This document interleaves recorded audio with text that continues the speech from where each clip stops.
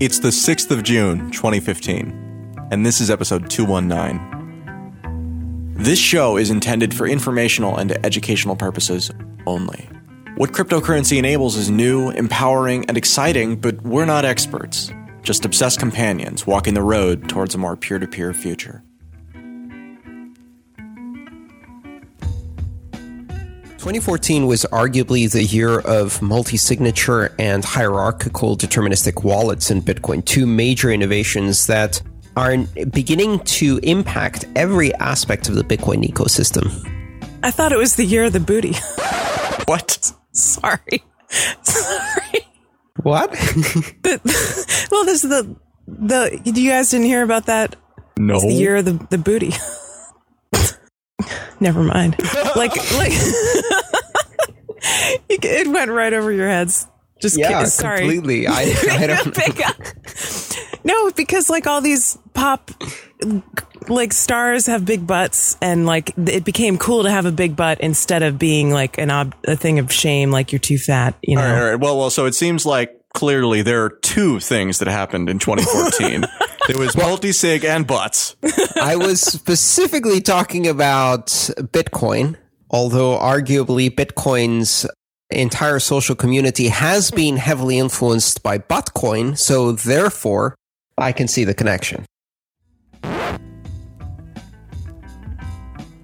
My impression is that 2015 will become the year of micropayments. And we're beginning to see a lot of activity in the micropayment space, especially around a technology called payment channels. And payment channels have already been used for a number of different projects, or proposed for a number of different projects. And we're seeing a lot of development in this space. For example, the Lightning project, which is a payment channel solution that can enable microtransactions and off-blockchain transactions, is proposed as a potential solution to the block size limits and a way to reduce the burden on the blockchain for a lot of the smaller transactions. We've seen a friend of our show here, Chris Ellis, has launched Pro Tip, which is a decentralized tipping platform. Just a week ago, a group of incredibly talented developers from Buenos Aires, Argentina, including Manuel Arauz and Esteban and a few others, I don't remember all the names, launched Streamium. And Streamium is a platform for streaming video and receiving payments by the second. Micropayments, essentially, again, using payment channels to enable per second billing. We've seen another proposal by Mike Hearn getting traction for per second billing payment channels. And one of the potential applications for that is in renting space on a Wi-Fi access point. Again, payments by the second in a decentralized way that doesn't require you to have an account set up. All of these technologies share this common theme. They're using different variations of the concept of a payment channel, which aggregates lots of little payments into a few larger transactions. And they're all bringing forth the promise of microtransactions in Bitcoin. And the reason I find this extremely exciting is because, unlike many of the previous applications we've seen in Bitcoin, micropayments are something that you can't do with any other payment network out there. So this is truly a unique niche, potentially a killer app, where the only way to do this is to have a cryptocurrency like Bitcoin.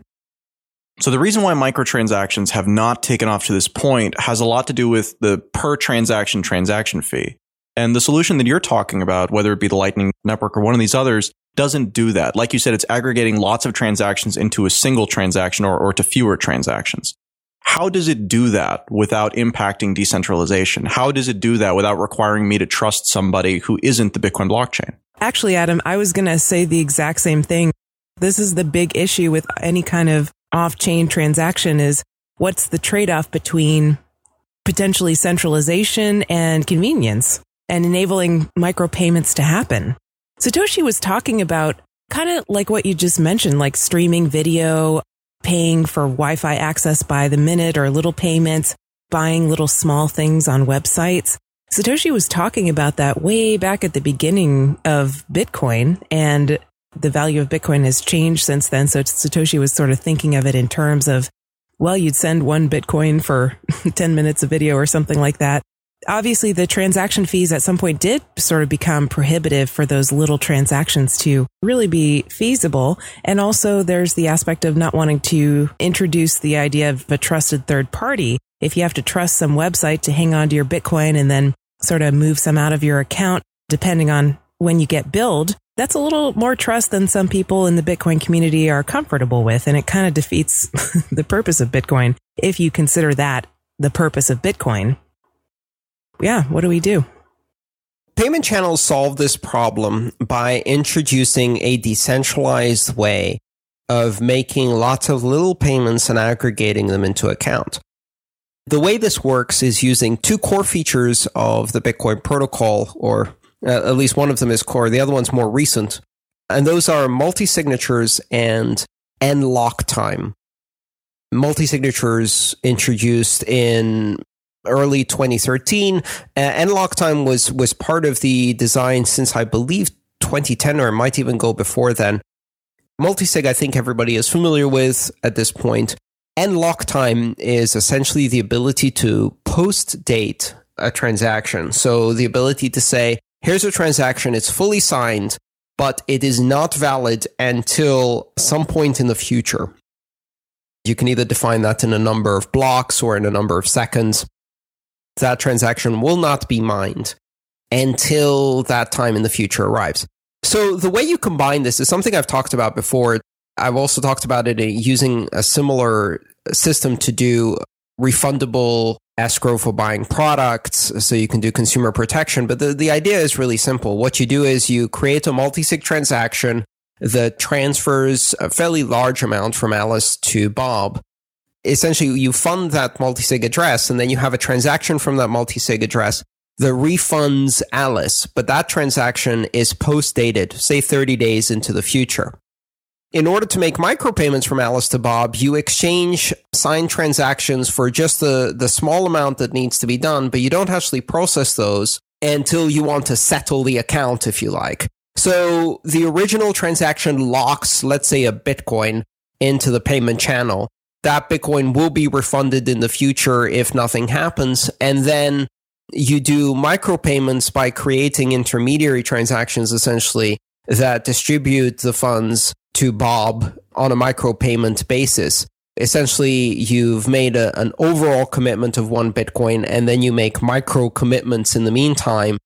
At the end of the day, you only execute 1 transaction for the aggregate traffic back and forth in that payment channel. Can we just stop for a minute? Because I actually didn't know about this, but that's really cool and useful. I was just thinking of the last time I post-dated a check and it didn't work out. They actually cashed it before I had dated it, and didn't have a cash flow issue on that one, but could have easily.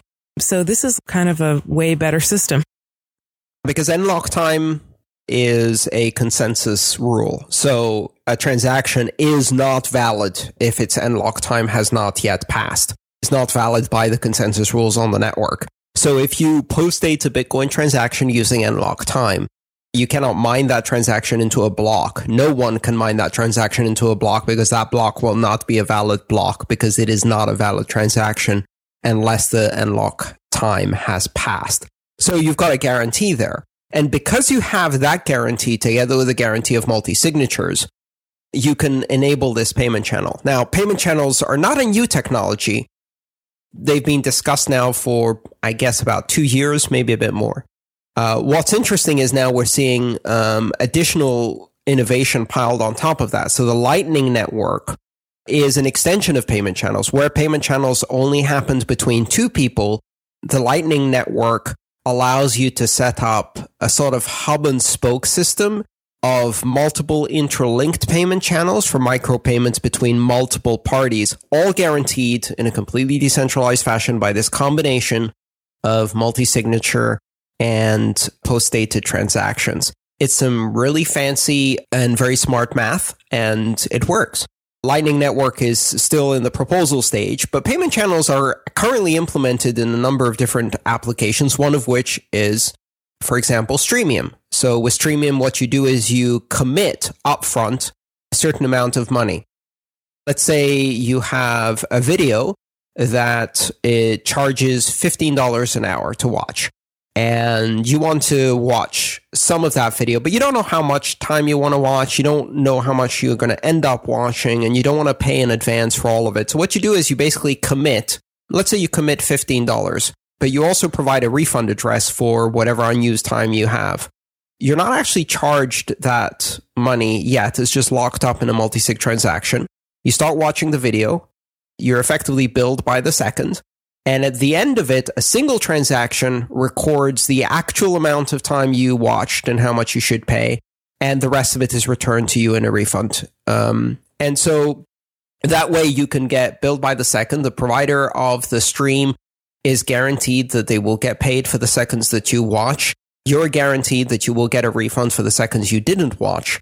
The entire thing doesn't have to happen with a per second transaction, so you're still getting the micropayment effect, but only a single transaction goes into the network. It's like a micro payment. It's even beyond, micropayments. I think, if you could just purchase a single video and it costs 25 cents or something like that, that strikes me as a micropayment. What we're talking about here is more of like a metered usage pre-auth. I don't even know necessarily. It's a payment channel. Well, exactly. But you could use this over longer periods of time. It doesn't have to be real time. For example, you could set up a payment channel between myself as a reader and Let's Talk Bitcoin content. Put aside a Bitcoin or a tenth of a Bitcoin for reading Let's Talk Bitcoin content. And then over 30 days, do a lot of microtransactions, 1 cent, 2 cent, 3 cent for pieces of content that I'm reading on Let's Talk Bitcoin. And essentially at the end of the month, settle up with a single transaction in a way that's decentralized. The key here is that I'm not prepaying Let's Talk Bitcoin. I'm not giving the money over to Let's Talk Bitcoin and then hoping for a refund later. Essentially, I'm providing signatures on per content basis for each one of these microtransactions, and none of them go through until the end of the period.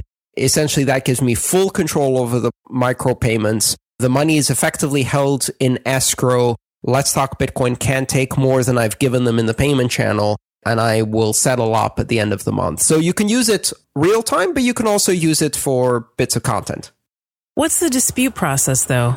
What happens if there's a dispute like, oh yeah, I didn't read 20 articles, but Let's Talk Bitcoin is saying I did? Well, no, it doesn't work that way, because every time you read an article, you sign a microtransaction, if you like, into the payment channel, but that transaction doesn't get recorded on the blockchain. In the end, all of it's aggregated into a single transaction.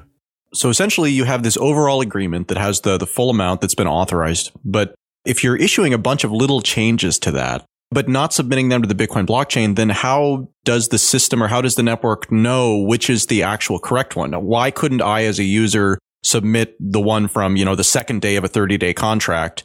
Let me describe it in a bit more detail. So first of all, let's say I'm putting a Bitcoin into escrow into this payment channel, right? A whole Bitcoin. Now, I put it into a multi-signature escrow. We both sign a refund for the full Bitcoin a month from now. I then use a piece of content. So I sign a transaction for 1,000th of a Bitcoin that pays from this multi-signature address to Let's Talk Bitcoin. Let's Talk Bitcoin receives this transaction. They can countersign it and submit it, in which case they get paid 1/10 of a Bitcoin. Or they can wait. I read another piece of content. 2 days later, I sign a new transaction that spends the same Bitcoin, only this time gives you 2,000ths of a Bitcoin. So it pays for both of the pieces of content. Now, you hold that transaction anytime you want. You can sign it, cash it in, or you can wait. I read a third piece of content. I now sign for 3,000ths of a Bitcoin because I've read 3 pieces of content. That means you can give me that third piece of content because you now have enough to make that payment if you wished. So both parties are re-signing the transaction Yes. every time it is updated. So does that require me as the person who's receiving it to actually make a signature? Is this an automated process that's handled by the platform? It's an automated process that's handled by the platform, but we're not signing the same transaction over and over again. We're essentially creating a new transaction based on the same locked up money each time for more and more and more settlement of the micropayment. If this goes against the agreement that we had, then I would reject the updated one that you've sent to me, and I would just broadcast the one that was the last good one that we actually agreed upon. If something goes wrong Correct. on either side of this equation, either party can do that. Correct. And so in the meantime, you can decide if you're going to give me more content by having me pledge more money from this multi-sig address in payment to you by signing a bigger amount over to you. And that's why you would give me more content. Okay, so the end lock time then is important here because it prevents the buyer, it prevents the person who makes the deposit from redeeming their deposit, getting it back before the period at which it's supposed to come back. Right. So on day one, I put the money into escrow and we both sign a 30-day refund for the entire amount.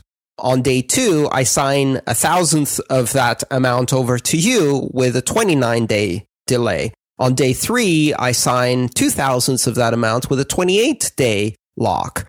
And on the last day, I sign the entire amount over with a 0-day lock. You can then choose which of these to cash, so we always maintain a stable balance. Where are these transactions stored that aren't immediately being processed? Like, are they in the nodes in the Bitcoin network, in the pool of unmined transactions, or are they on the Nope. client? Where are they? Let's Talk Bitcoin would basically hold them in basically a pool, a storage pool. So they're not on the Bitcoin network? No, they Okay. hold these partial transactions, partially signed in a pool, and these act as a guarantee of future payment. And then at the end of the month, they take the one that corresponds to the content that the other person has watched, the last one really, which serves as settlement for the entire amount, discard all of the others, countersign that last one, inject it into the network, and essentially make the one transaction that settles the entire bill for the month. So they better not lose those in the month. Yes, it's a pretty smart system, and you can introduce all kinds of other tricks into there. You could have more than two parties. You could have a third party acting as escrow for refunds. You could have all kinds of things like that. Or, based on the Lightning Network, you can do this in a complete hub and spoke system where you have multiple participants participating in the pool, which makes it even more efficient.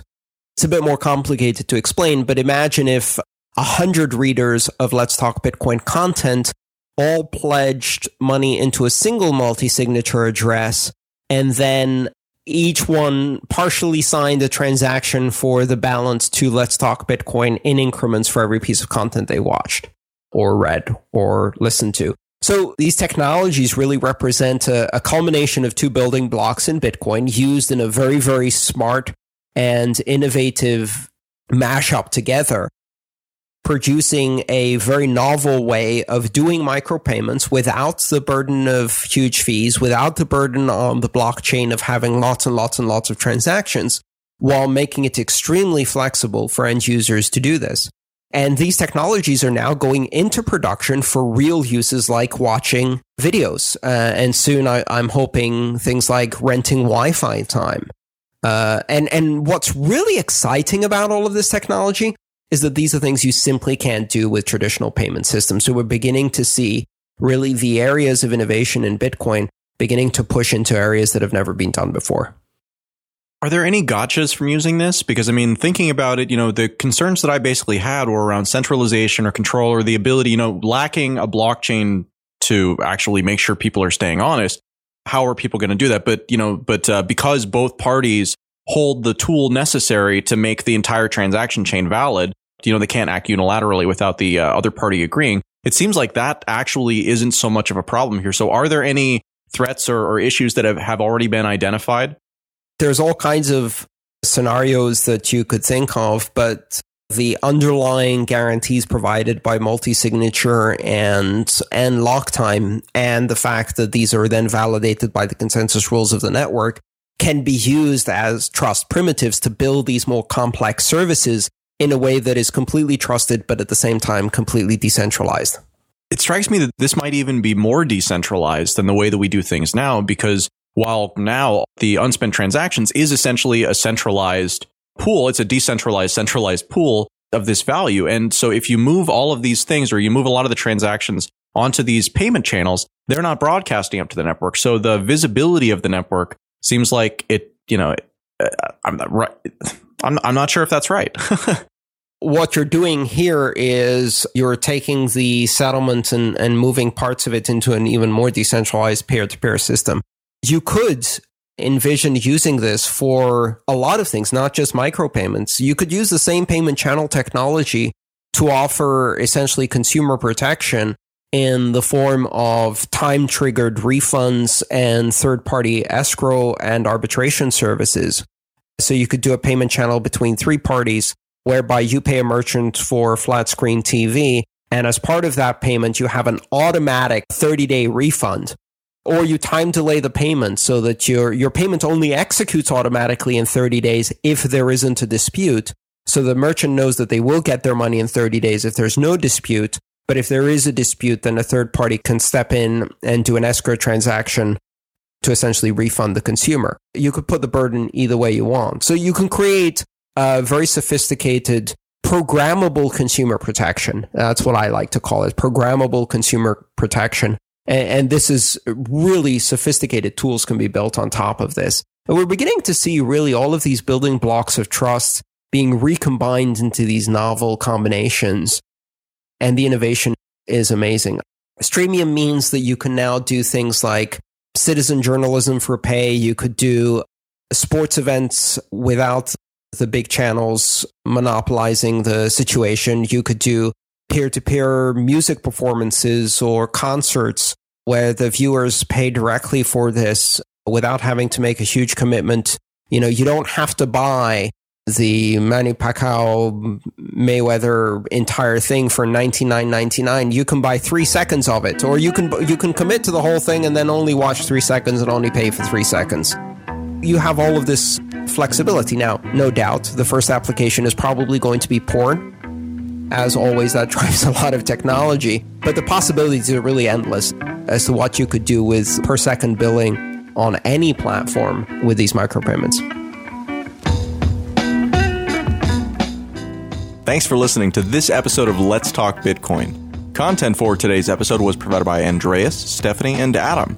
Music for this episode was provided by Jared Rubens. This episode was edited by Adam B. Levine. The magic word for episode 219 is off. That's OFF. Off. You've got until about 10 a.m. Pacific time on the 13th of June to visit letstalkbitcoin.com or the Let's Talk Bitcoin iOS app to enter it for your share of the listener awards. See you next time.